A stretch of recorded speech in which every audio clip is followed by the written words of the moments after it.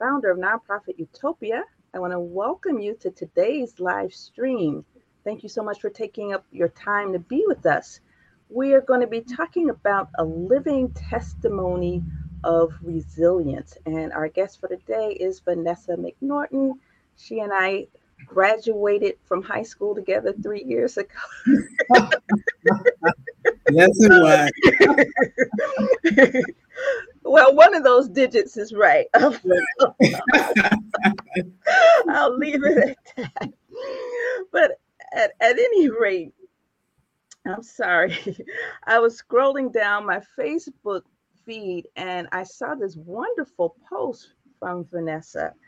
And it was just, it was something I really had to stop and meditate on. We're focusing on resilience in the month of March for the nonprofit Utopia community. And I think what she wrote really, really personifies what we want to address. And I want to thank also my co-hosts today. We have John Emenecker. It was John's idea to actually focus on resilience. And as a result of John's idea and developing, programming, I think we're going to have a really wonderful month. So at any rate, I just want to quote part of what what Vanessa was writing. She says, 1 year ago today, quadruple bypass surgery.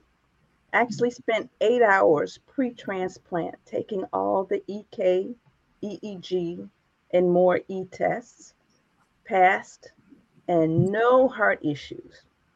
I received a call that I received a kidney transplant on 2/20/20, a heart attack 2 days later. That's why I praise him. I get a testimony. And, for those of you who know that song, I got a testimony. I could just hear her singing that song as she was writing. Yes. So, yes. So she's going to tell us more about that testimony too. She's a living testimony of resilience and what a life well lived is. So Vanessa went on to write about her journey to wellness over the past year. And she also shared with us who was there for her. And I want to caution now, when you start naming names, you leave somebody out. Always.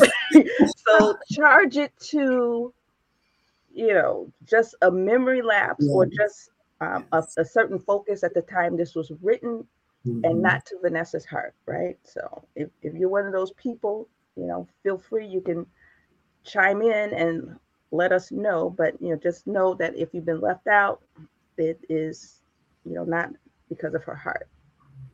And her story is so powerful that, I didn't think it right to just leave it on Facebook, right? I thought it was really, really important to share with others. Her story is inspiring, and I understand at some point she'll be writing a book, but at any rate, we want to just talk about how her story of faith and mindfulness and resilience can serve as an example to those of us in our daily lives, in our professional lives. All right, so enough of that. I want to thank you so much for joining us today, Vanessa. And before we get started, can you give us a little bit of your professional background and I guess the background that brought you to us, in your resilience struggle? Give us a little bit more detail about what I just shared. Sure. My professional background, I attended Howard University undergrad and got a degree in finance. Loved Howard. I transitioned. I was at Northern Illinois for 2 years and transitioned to Howard. So it was the best decision of my life. Decided to go into business, actually banking, because at Whitney Young, I was in the DECA Club, Distributive Education Clubs of America. And my junior and senior year, I had a part-time job at First Chicago Bank. So I was able to blessed to go back after graduation and work full-time. And I worked for the executive vice president. And I actually kind of was an intern. I toured all the different sites and worked in all the different areas and decided on branch banking. So I was a branch banking manager at First Chicago. and did that 10 years.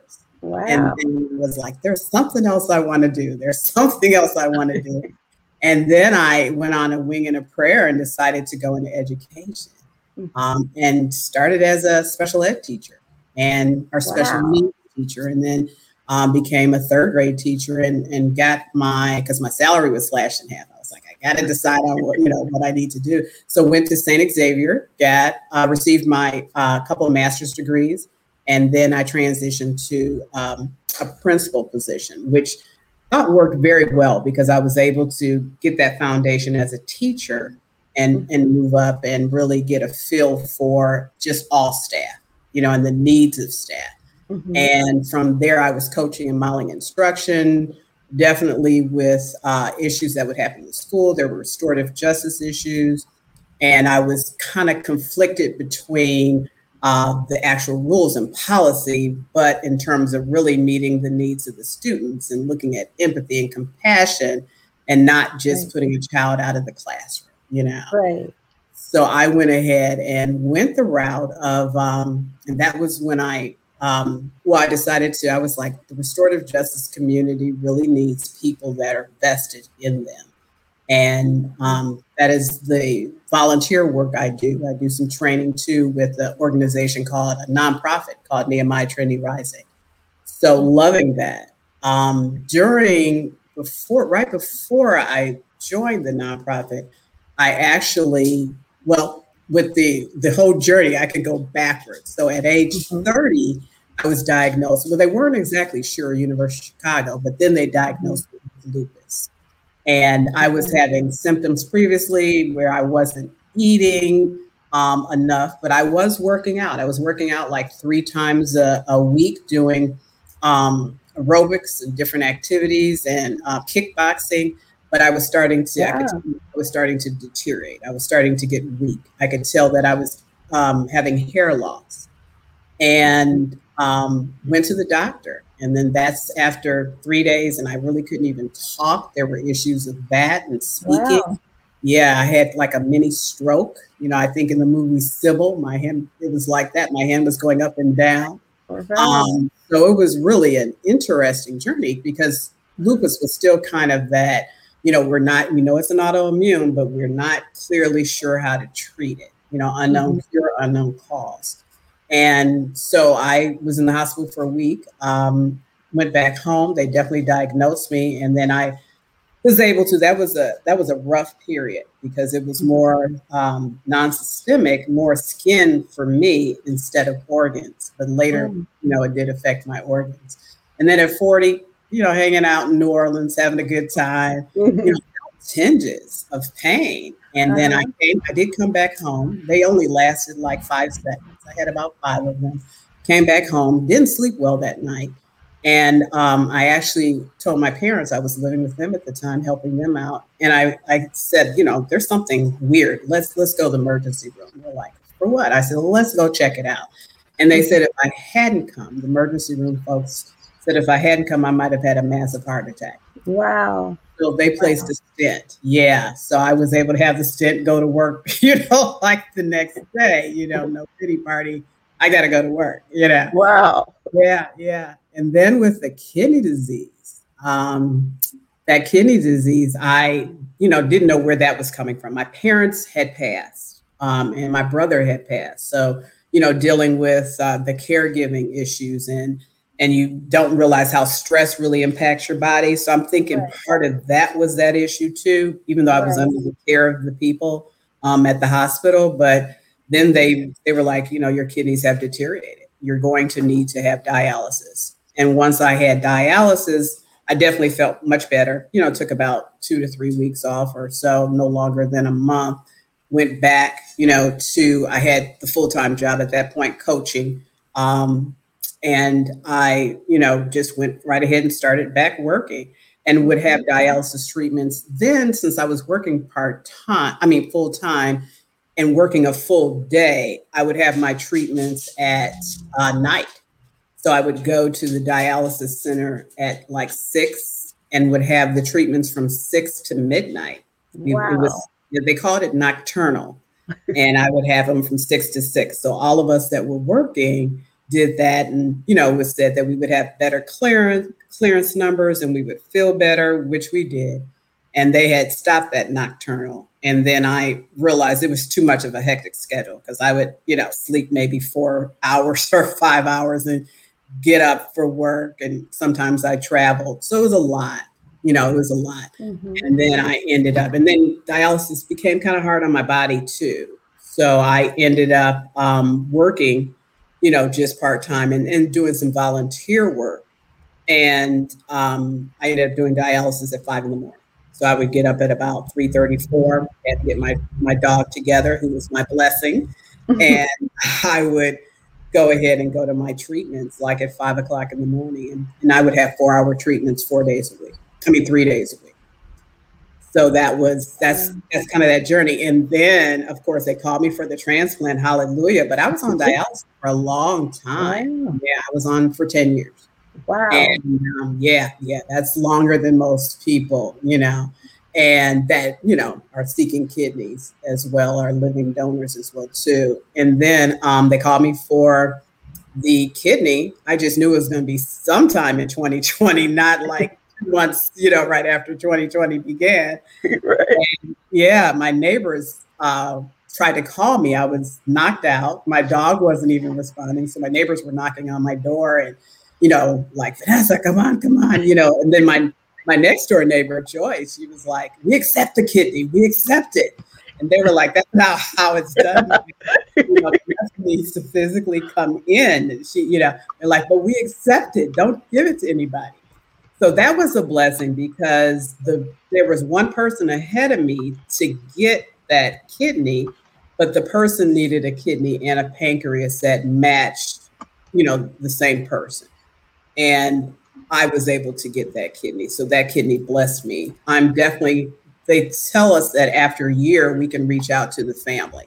And I'm definitely going to reach out to the family and have a conversation with them. But I ended up getting the kidney transplant, a lottery number that could be played to 2020. And that was a blessing. And then 2 days later, my nurse I was in the hospital still. You only stay 5 days. Because I was like, I'll be home in 5 days.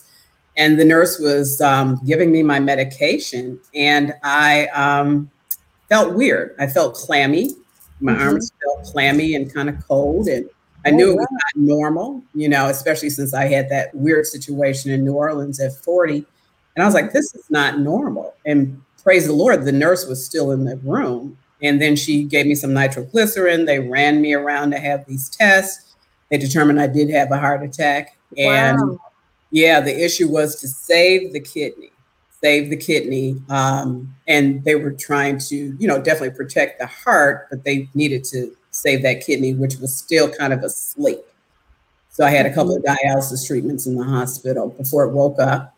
And then I ended up, they're like, you got a couple of options, now COVID, when I first arrived, it was like, okay, it's out there, but it's not, we're not closing down anything. Wow. You can still have visitors. And then, everything kind of shut down and it was still a scary situation. People, doctors and nurses were still like, okay, we're not sure what's happening here. So I'm like, should I have this surgery? What are we doing? So he was like, you could go home and then we could wait, make sure the kidney is stable, or we can, he said, you're young. I'm like, I'm 50, I'm 56, what I was like, I'm not young. He's like, no, you're young. He said, let's do it, so we weighed the pros and cons and I had the quadruple bypass, which we didn't know I would have had because I did all those tests, as you had mentioned. Wow. So that's kind of that story in a nutshell. I kind of gave you a mouthful there. It reminds me of Job. That is amazing. That's amazing. So John, what do you think? Yeah, thank you for sharing your story. You faced quite a bit. You faced lupus, a heart attack, kidney disease, and other challenges in life, and you were resilient. What suggestions would you give to those watching what they could do when they're faced with adversity? Yeah, definitely. I mean, the first and foremost thing is to pray. That was my saving grace, where I just didn't just randomly prayed. I prayed specifically. I asked God, heal my body now. And I want to do A, B, and C. So I was really prayer specific for people that are prayerful, definitely that. For people that, because in the dialysis center, there's people that are just really angry, with all of this. And with the lupus, there were people very angry, very upset. But it's always good to try to find somebody to talk to. So if it's not a family member, or if it's not a good friend, those are two options, then talk to that social worker. There's social workers at the centers that people can speak with. And then, of course, support groups. So support groups, I was involved in support groups when I had lupus. So at Trinity United Church of Christ, we had a support group that we formed with the lupus group. And then I decided, hey, this unknown cure, unknown cost situation, this is, I'm like, what? I had one of my good friends, Cookie, had childhood lupus. So you're talking about as a young child, she's dealing with this. And I'm like, wow. You have so many levels of people that are, doing very well and not doing well. So I was like, let's figure this out and let's help minorities overcome this. So definitely support groups. I joined, I was on the board of directors of the Lupus Foundation in charge of minority outreach. That's the side of my job. That wasn't part of the job. So that was volunteer work. And definitely like the Black Women's Expos.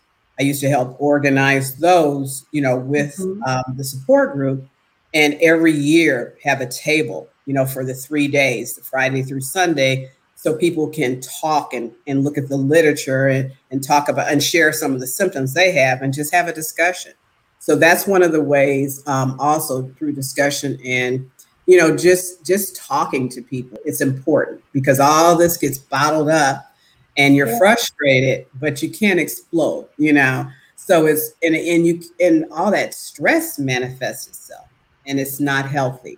But I think for other people that are dealing with this and dealing with health challenges that they feel that they can't do much with, I think they definitely need to reach out for support groups. Definitely reach out to their doctors. I did get on a couple of sites for the Kidney Foundation. And just listen to some of the patients. And I did that like right after I finished and got my actual transplant, and just wanted to hear about the conversation. So definitely talking to people and sharing information and just stepping out on faith and just saying, hey, this is what's happening to me. You never know who you can connect with that, wants to hear your story. And if that doesn't help, then, you got to talk to the doctors and tell them how you feel. Yeah. Thank you, John, for that question. Yeah. I was looking, at your post, and I think one of the strategies you use for coping is being grateful and acknowledging people around you who helped. You had a very long list of people. I'm not going to share all of those names, but some of the folks that jumped out and grabbed me were folks that we were in high school with. For example, there was Diane Logan, Tina Ragland, Dr. Julie Taylor, Merrill Billingsley, Santita Jackson, and Stephanie Howard Ireland. Can you share a little bit about the roles that each of those women played in your recovery? Sure. I'll definitely start with Dr. Julie Taylor. So Julie and Julie was my line sister at Howard. She went to Indiana with me, but she became my line sister. So we were line sisters. There were 34 of us, very close-knit group even to this day. And she was really the one that talked to the doctors, she as well as Joya, and really made sure that they were treating me right. Having that voice that can speak that language, and they were making sure, if I was in pain, that I know which, if I had a pump, I can hit that pump, or if I needed more drugs, certain ones, I could tell them I need some more of A, B, and C, and this one is 12 hours, this one is 6 hours. So she and Joy were that voice for the doctors, and they checked on me. They would after their jobs, they would come by and make sure I was okay and checked on me. Now they made sure my house was in order, because I had I was supposed to only be gone a week. And then once I had the heart attack and had the bypass, that ended up being rehabs. So I had rehab at Shirley Ryan Ability Lab for 2 weeks. Wow. I had home rehab for 2 months, and I had 3 months of rehab at University of Chicago, walk-in, and that was group rehab. So they made sure that everything was taken care of in my house. So my dog was taken care of. My neighbor made sure that happened. Wow. And that Miles was taken care of. Miles Davis, my cocker. So they made sure he was taken care of. So they did that part. Tina Ragland was extremely instrumental, and so was Meryl in gathering items for me when I got home, like those paper goods that were in shortage. Mm-hmm. To make sure I had the toilet paper. That's why we couldn't find any. Yes, that's why I was like, how did she get them? But she made sure I had those essential items, and I had food in the refrigerator. So she lives all the way in Yorkville. So she and her husband drove to make sure that I had the items, and then she would visit me at home. She would visit me, at the hospital. And then Diane Logan, one of my closest friends as well, one of my buddies that calls me every day. And she made sure that I had a GoFundMe because I needed some funds when I came out because I was on disability. Mm-hmm. And she made sure that I had a little bit of, extra change, and I needed it because I needed, Miles ended up going to a overnight, not a daycare anymore, and not with my neighbors. So he was being taken care of elsewhere. So those funds were needed for that. So she set that up. That is awesome. Yeah. And definitely Santita, the first day I had my transplant, she was right there. She was right at the hospital, checking on me, visiting. I've known her since kindergarten. Wow. Kindergarten, elementary school. We called it grammar school back then, John J. Pershing. And then Whitney Young and Howard. She pledged me at Howard. So I've known Santita Jackson for a while. So she was there. She was calling me, checking on me, praying for me. All these people, there were so many people praying for me. My good friend Chevette, who went to Hyde Park, she was just praying for me. She would play the music for me when I wasn't feeling well. So she was a blessing as well. And then, of course, Stephanie Howard Ireland, as you had mentioned, Stephanie was a true blessing. She lives in the Maryland area, and she was praying for me. I had met her mother at a gathering. Her mother doesn't live far from me. Okay. And she actually was always asking and praying. So, Stephanie was calling and praying for me, throughout the journey. So they were just totally instrumental. My neighbors, my line sisters, all my friends were just a part of this whole journey. And I felt the prayers. Because everybody was like, there were so many people praying for you. Yeah. Especially, they had the gladness with the kidney transplant. Then the heart attack, they were like, what? Dealing with double. This is insane. So that's when those prayers started flooding, and I felt them. Yes. Oh, that is awesome. And before John asks his question, I just want to share this comment again from Sel Dunlap. I don't know if you saw it. You were talking. Mm-hmm. Yeah. God prefers specific petitions, not that willy-nilly shooting from the hip pontification. So true. Yeah. So true. Mm-hmm. Yeah. And you should meet Sel. He shoots from the hip. He does. Okay. Yeah, no black, everything is black or white, no gray. Say straight, no chaser. Right. Okay. That's funny, John. Okay. You look like you have memories, John. You had a lot of people praying and supporting you when you were going through this. You also took a very active role, and you joined the board for the Lupus Foundation, and you've also got involved with other organizations too. How did sharing your experience on the board and also other organizations help you when it came to focusing on these challenges? Sure. And one of the people that I just want to backtrack, I didn't mention Meryl, kind of in general, but I didn't call her out. But Meryl Billingsley has been the absolute phenomenal friend. She has been wonderful as well, definitely helping me throughout the whole journey. And even to this day, we talk on the phone, but through the journey, she would visit me at the hospital and she would just sit there and just listen. She has a very sweet, silent spirit and a very calming personality. And she was extremely helpful and a good peacemaker and a very good listener, and very helpful. She was, as well as Chevette and Diane, those key people that were strategizing to make sure that everything was working well. So in terms of me working with like the Lupus Foundation and different boards, your question was, how did that help me? I'm sorry, John. Yeah, how did it help you with what you were experiencing, like going through lupus and the kidney disease, the dialysis?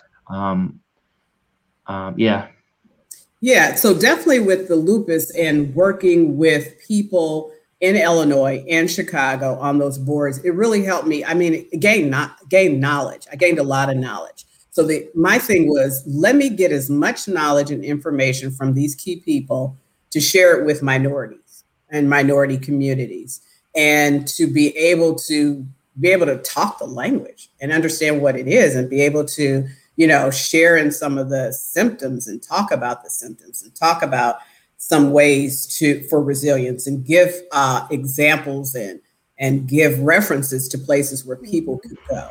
So that was my thing, where we got to share this information. We're connected based on, having the illness, but I need to be able to be that person that can say, hey, why don't you talk to such and such doctor? Because they're fantastic. They've done great in helping me. And I've heard other people have used them. And if you're feeling this, why don't you talk to this doctor? So they were really helpful in making those connections with, letting me know what's out there and having me put more than just a label on lupus and actually figuring out what it is.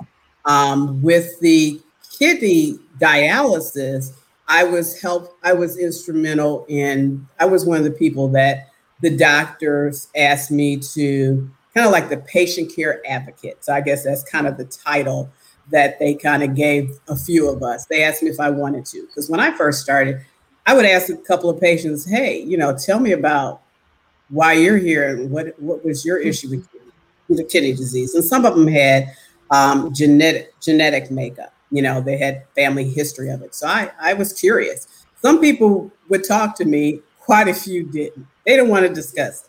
They just wanted to do their dialysis treatment and keep moving.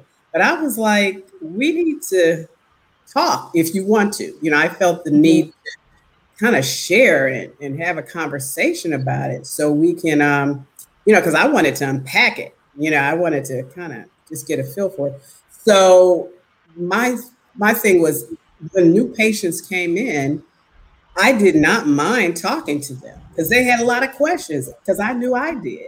I had tons of questions. So I didn't mind when, it was Dr. Reddy, UFC. She was like, do you mind doing this? And actually the social worker as well. And I was like, sure.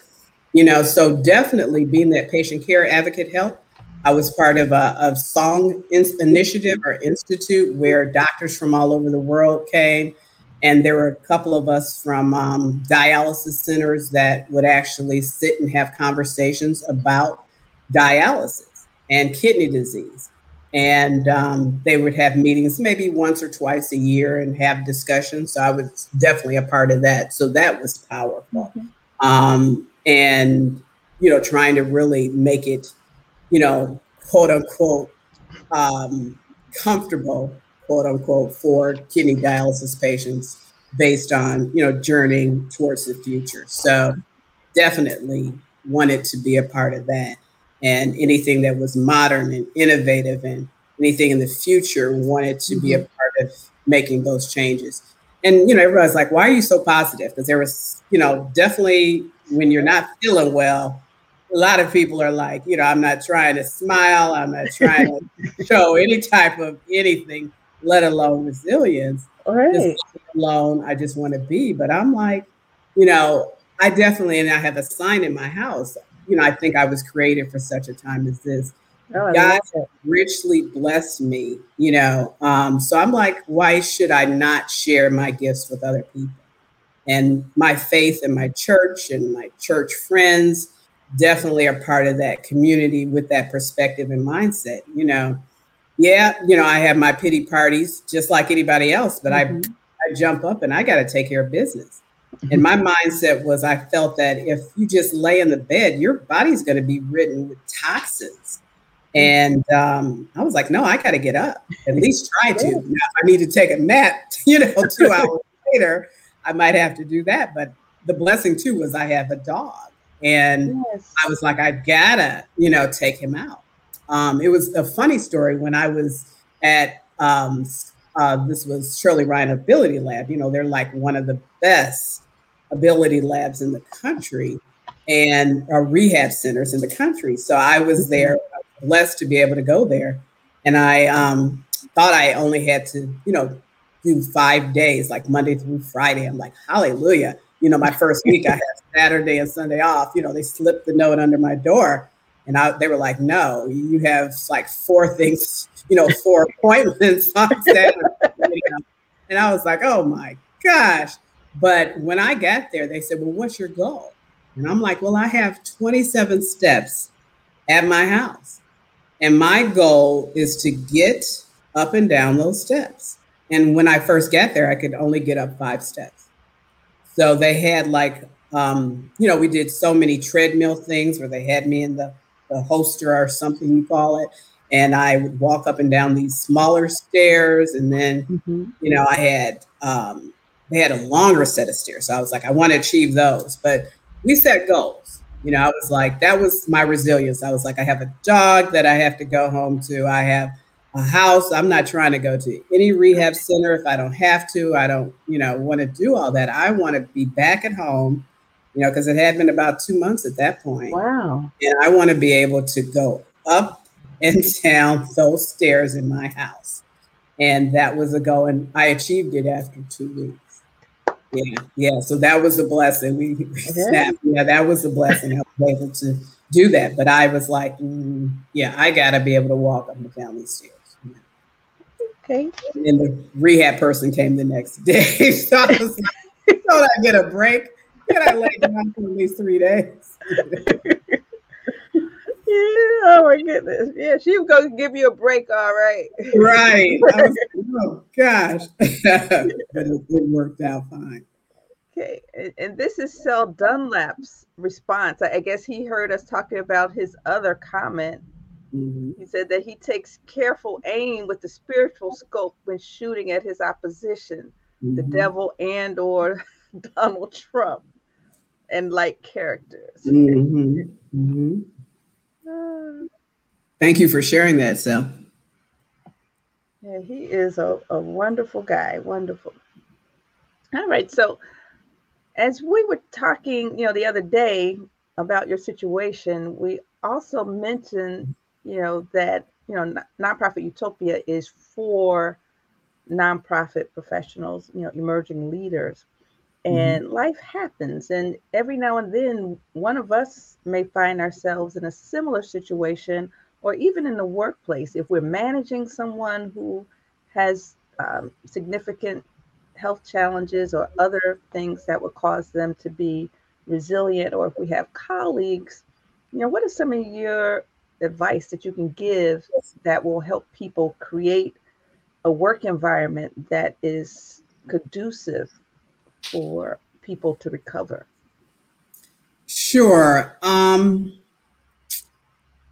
Definitely. And we talked about this a little bit, where we have to really, I mean, sometimes people put labels on folks with disabilities and they assume that they're just in this box, you know, they're in this little box. And that is just so wrong, you know, basically. It's awful to do that. So I think we got to really have conversations that we're doing deep listening with the person one-on-one. Like if it was myself, where it's like, well, what is your passion?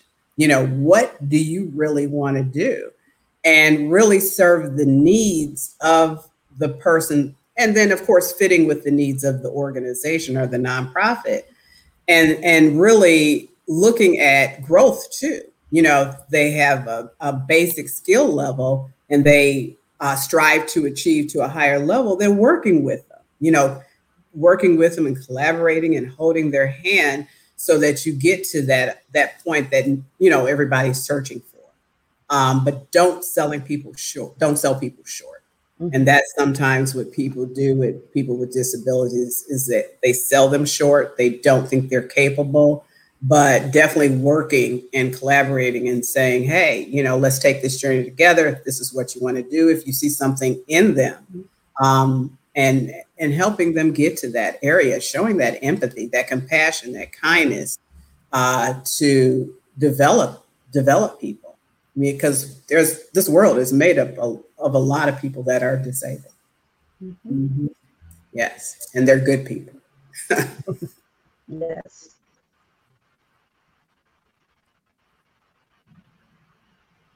And then you shared your story on Facebook, and other people had a chance to see what you're experiencing and able to respond. You had people supporting you, had people praying for you. And I've heard other people too who have gone through difficult situations. And just how did sharing your story help you in your life when faced with these difficult experiences? Yeah, thank you. That's a great question as well. I wasn't sure. Oh, do I have a background going? I wasn't sure if I was going to share. Because it's when you're on Facebook, it's just so many people that are going to see it. And then you're like, if I want to get a job later, am I going to be stereotyped and put in that box or that hole where it's like, oh, she can't do it. She's had kidney transplant, a heart attack. She has all these health issues. But I was like, I don't care about that. I need people to hear it. So I'm sorry. Your main question was, how did that sharing my story do what now? Help you when it came to facing what you're going through? Yes. So definitely me speaking it into existence helped me be able to, and I started remembering more. I realized that I was like, now I'm remembering a lot. Before it was like it happened, I move on. I had, even in the beginning, people kept telling me, you got to write a book. This is like incredible. So I was like, yeah, I'll get to it. And then I had bought some things and, some little organizers and journals. And somebody kept telling me just write every day. But I, didn't do it. But then I was like, I need to share this. Because a lot of people that I knew, people in college and high school, had no idea. All this was happening. So me doing that kind of empowered me to say, I went out there when I had lupus and, tried to help people, got on the board, as a part-time, as a volunteer type thing, which was kind of like a part-time job. It was a lot of work, but it was good work, one of those things. But it really makes you say you're put on this planet for a reason. I'm here for a reason to be helpful to other people. God didn't place me here just to, just for my own selfish reasons. I'm placed here for a reason, and I need to put in the work. And I, of course, I definitely owe it all to my parents, Simon in Virginia and my brother who passed away. And then I always think about also my ancestors. I'm starting to trace my lineage and really connect with that. So I'm always looking at my ancestral heritage and how that connects with, my ancestors prayed for me. My mother and father prayed for me. So if they were praying for me to have a better life and to do better based on how hard they fought and all the injustices and the racism that they dealt with in life just to get ahead a little bit, then I got to pick myself up and handle my business. I need to not have, long-term pity parties, and I need to get a grip, and I need to, either connect with other people, because you can do more in groups. And that's why I fight, a good fight with restorative justice practices, and working in communities and working nationally and doing things like that, because I'm like, I got more to give. If I'm not feeling in pain and I can get up every day and, I have blood running through my veins, I am grateful and blessed to be able to get up, and I need to get in action, and I need to do. So that's where that comes from. I mean, that tenacity comes from my parents, the gumption of, just spreading, just telling people your story. A lot of the work that I do with restorative justice is storytelling. And stories are powerful. A lot of people in the African American heritage, we have a lot of stories, but some of us are ashamed of it. And the stories that we tell can be cleansing, and that's the situation, connecting with you, what you said, John, that's very cleansing for me to share my health journey. It's very cleansing.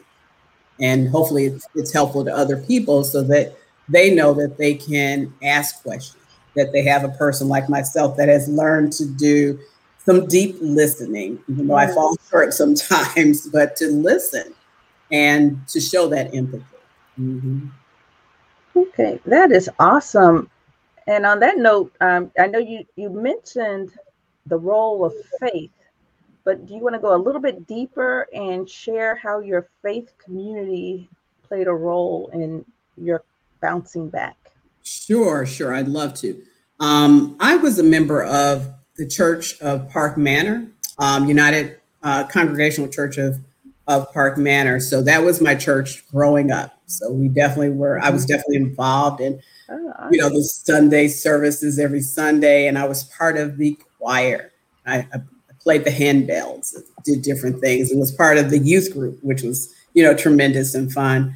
And then switched over to United Church of Christ, Trinity United Church of Christ, with Pastor Jeremiah Wright Jr. So that church was a tremendous blessing. And it definitely formed my faith, and is a tremendous blessing, and how I view just life and how I view religion.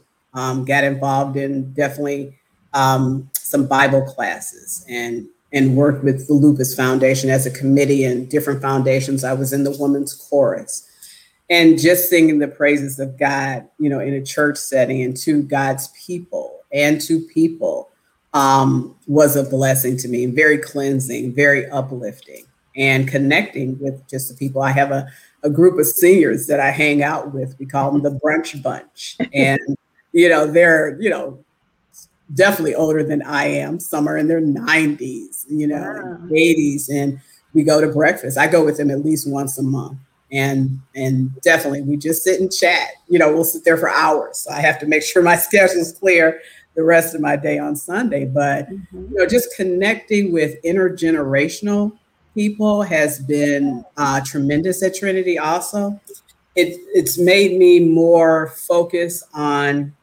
my prayer time. I pray with my prayer partner, Charlene, and we pray every morning. And I have a prayer group that I was praying with on Saturdays. So we have, it makes me focus on my purpose and what God has done for me and how grateful I am. So it puts that in the forefront. It keeps me humble, makes me remember, God's presence is around me, and I just need to ask, and I need to be faithful, and I need to be committed. And of course, speak those words and that gospel to other people, and be an example. Main thing too is to be an example, be that light.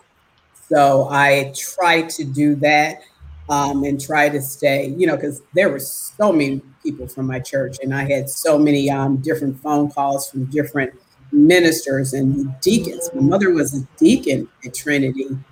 She sang in the sanctuary choir. My father was an usher. He sang in the men's chorus. So my family was extremely active at the church. And the pastor there now, Pastor Otis Moss III, Reverend Otis Moss III, has been phenomenal. And he makes a nice connection with Generation X, and then, the seniors. So it's a beautiful intergenerational connection at our church. And it just, the whole actual service is just empowering.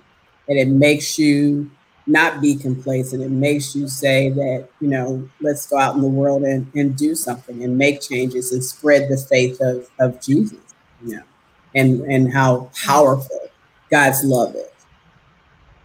Beautiful. Yeah, faith played a very important role when it came to what you're going through. Also, we talked yesterday, and you mentioned that when you're going through dialysis, people mentioned we have kidney disease. It doesn't have us, and that kind of made me think that you talked about this before, about setting your own personal goals and really thinking positively about these situations and how that helped you. Did you have any other strong positive thoughts, or what would you recommend people that are experiencing this? Yeah, in terms of people experiencing kind of like a lull in terms of how they're feeling? Mm-hmm. Yes. Sure. Definitely. I mean, you're going to feel it. When you have illnesses and you don't feel good, or you have a situation where it's a long-term problem, you don't have energy. I had some times when I didn't have energy and just felt like laying in that bed, and people are doing things in life and you can't do them. That happens. That's real life. That's reality. But that's when you really got to speak up, or have somebody speak up for you. Write down things that you have questions about, to ask doctors how you can get better. And that's the thing. You got to push these doctors too into, and asking them questions like, what can I do? This is how I'm feeling. What can we do to make me better? What else can be done? So you're really asking them questions. And then if you can't rely on, I think I had mentioned this, if you really can't rely on friends or family, that social worker is in the dialysis centers. And that social worker is a confidant. They were, that was a person that I would talk to and, just say, hey, this is where I'm at. And if she couldn't handle it, then there were other resources that they could refer me to. So you do get that lull. Some people get it a lot, some people just don't want to talk about it and just want to go through the motions of, for example, when you're having dialysis, they just want to do their dialysis and just go back to life. Right. Yeah, it's like, okay, I've done my time. I don't want to discuss it. I had a couple of friends actually that were like that. And then I'll come back, in every other day, and I'll do that same thing, and I'll go back to my life again. But there are some people that fall in that pit. Like, I've been trying to get that transplant, still hasn't come. But then when they look at other people that have got it, that's when it's like, hey, there's somebody out there that that has gotten it. And then making sure the center knows that people can reach out to those people. We had a string of us. There were about 5 or 6 of us that got them, not in a row, but like every other month. It started in December. Yeah, from Zachary, and then myself in February, somebody else. So we realized it was happening. For a while there, were like, nobody's getting transplants. And then it started happening. So looking and saying, it's happening to people. It can possibly happen to me if my body type and, all the doctor's things are in alignment. But then, still having hope, and then talking to people. Because when I was on the threads, the kidney threads, and hearing what people were saying and looking at the words, so many people are sad. They're depressed. They're sad, understandably so. But, I just always remind them, look at have you exhausted all possibilities of everything? They always talk about possibly looking at other centers to have the actual transplants. If you have family that can actually go there with you if you're called. But you're looking at all opportunities. And then again, everything that can be done if you're not feeling well, asking all those questions. What else can be given? And then, just making sure you do talk to other patients. If you don't want to talk to them publicly, ask for their phone number. If you can have a conversation with them privately. But, I truly believe in just not sitting and just not saying anything, because that's not healthy for you. It's not healthy. Yeah. I tell you, I'm listening to you, and this conversation is therapeutic for me. I haven't faced major illness, but, I've had some other situations that, have been puzzling to me, to say the least. Mm-hmm. But from listening to you, it sounds like there are lessons to be learned in terms of, being mindful of what you're doing, having faith, having a support system. Yes. Making sure that you exercise and eat properly, having hope, and all of that good stuff. And you mentioned it once, but I want you to repeat it. What would you recommend to those people who don't necessarily have the same uh, network that you had to help you Sure. go through? Yeah, definitely. Because, there were so many times in the beginning I felt hopeless because my immediate family passed away. So I have no immediate family. So I was like, it was saddening, So I was like, oh my gosh. But I had these wonderful friends step up. So, if you don't have family that's going to step up, you don't have friends that might step up, then, again, calling on those professionals, you got to call on the professionals that, the doctors, if it's the situation with the cardiac issue, the heart issue, calling on doctors, but asking about those support groups. Those support groups are powerful, and just like we say with the lupus support group, some people just want to sit there and listen.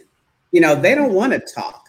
They just want to sit there because they, don't know what to say, or they're not sure that they can trust. They don't feel safe yet. Right. But there's support groups out there, and asking for a support group or taking the time to Google it if you're feeling okay to do that, or again, asking somebody at the hospital to send you information if you're not able to Google it yourself, asking them to suggest a support group to go to. So, just using your words to ask and see if somebody can give it to you. If you don't have, a family member or a friend that can help you out, definitely reaching out and asking the doctors, asking the nurse, asking a social worker that might be connected to suggest a support group.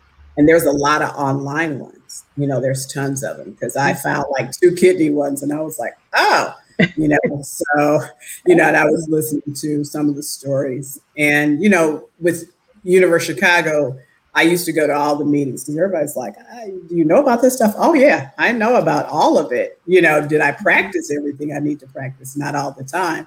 But I would go to the meetings at the University of Chicago and hear, the information about living donors and things of that nature. And you would hear the stories about how some people, they would leave the folks at their centers and, some issues of guilt. So having conversations just to talk about that stuff. Universities have them, different centers have them. Different centers have support group discussions. So just speaking it can help for some people, or just listening. So that's what I would suggest. Awesome. And you were resilient in every adversity you faced. You not only bounce back, you also bounce forward. How would you describe what it's like to bounce forward? And what would you recommend to others faced with adversity so they can bounce forward? Sure. Definitely, we talk about bouncing forward, even in my restorative justice work. So bouncing forward really means that you're moving forward. You're, this has happened to you. You acknowledge it's happened, and you're able to move forward. Your body is able to move forward. So my thing is, if I'm able to, because there was times even when I had lupus, I was too tired. I was exhausted. I, lay in the bed and I would try to do a couple of things like wash dishes, and I could only, wash the dishes, and I was exhausted. And I had so much prednisone in my body, and the water weight was just tremendous. So and that's when exercise played that role. Of course, eating the healthy nutritional foods. So I was able to balance all that with that. And I just started working too. I immediately went back to work, and that movement helped because those toxins would have built up. But I definitely believe in terms of people bouncing forward is, if I truly believe my parents prayed so much for me for life, and my ancestors prayed for the new generations for life, that I got work to do. And I believe in other people, you got work to do. There's things in this world you need to do for such a time as this. There's more life to live, whether you have a goal to plan a trip somewhere or to buy something or do something that you want to do. So in terms of bouncing forward, definitely moving forward, from your health condition and saying, hey, let me set this goal, whether it be short-term, long-term, or immediate, like I'm going to do this tomorrow, just do it, set that goal and try to move forward. And there might be setbacks, you might be tired, a day, or you might just not feel like it. But, it's my mindset is, hey, I'm not going to just sit here and just wallow in pity and sorrow. Got to move forward. Got to keep pressing on. There's work to do out here, especially with what's happening in this world. I need to be a part of it. I need to help that next generation and be a role model for other people and work with those older generations too that have taught me. So for people, I feel the same way. There's work to be done out there, whether it's with your families, with yourself, in terms of what you want to do and achieve. Oh my goodness. That was absolutely beautiful. Mm-hmm. Thank you. Thank you. I appreciate you both. All righty. We got just a few minutes left, 3 minutes in regular time. But if there's anybody in our audience, if you have any comments, if you have any questions, please, we really want to hear from you. Don't let this good knowledge go unacknowledged. All right. If you don't do anything but clap for Vanessa, this is a wonderful story of resilience. And I just can't stress enough how helpful it's been for me. And I want to thank John Emenecker. He is a member of the nonprofit Utopia community. It's his idea that we focus on resilience, and I can't thank him enough. Mm-hmm. And it has been very helpful for me too. I'm learning more about resilience and hearing your story and what you went through and how you faced challenging situations has been very inspirational to me. And yeah, thank you.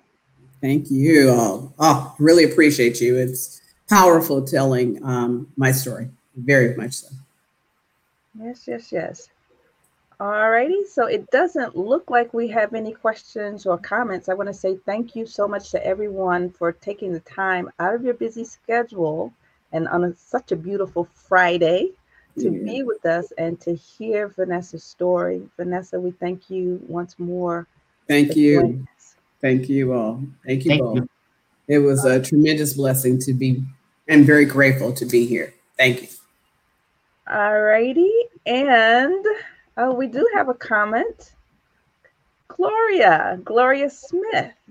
Gloria. Thank you, Vanessa. Yes. Thank you, Gloria. Thank you. Thanks for all you do in the community, Gloria. I mean, you are a blessing to so many of us. Thank you for carrying on your brother's legacy. We'll say his name, Philip Jackson. Mm-hmm. We really appreciate him, and thank you. Mm-hmm. Thank you, Gloria. righty. So this concludes our session. You can check us out on YouTube. We'll have the video on YouTube. We hope that you can share it in your networks. And again, thank you. This is the Nonprofit Utopia live stream coming from Chicago. Thank you again. And you guys take care. Bye-bye. Thank you. Everybody have a good day.